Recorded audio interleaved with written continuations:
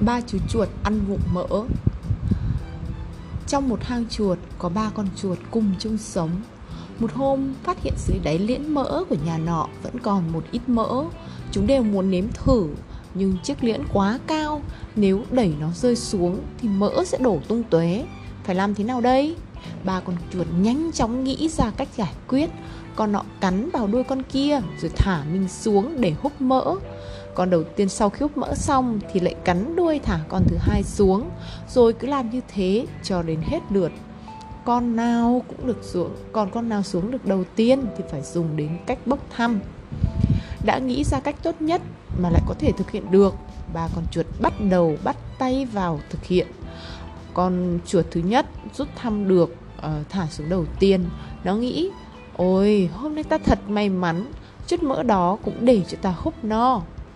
Con chuột được thả xuống thứ hai thì nghĩ: chỉ có chút mỡ như thế, nếu như để nó húp trước, ca còn gì để húp nữa, ta có thể tự mình nhảy xuống để húp được mà. Con chuột thứ ba ở trên cung cũng suy tính: mỡ trong liễn còn ít như thế, nếu hai bọn chúng húp trước thì liệu còn phần cho ta không?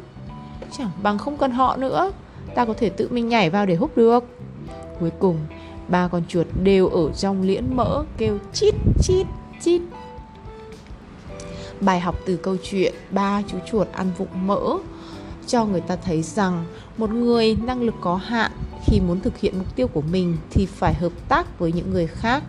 Nhưng trong quá trình hợp tác, nếu như chúng ta vẫn có lòng ích kỷ thì kết quả thường sẽ thất bại, vừa hại người lại hại cả mình, cũng giống như ba chú chuột trong câu chuyện kể trên. Các bạn hãy nhớ nhé.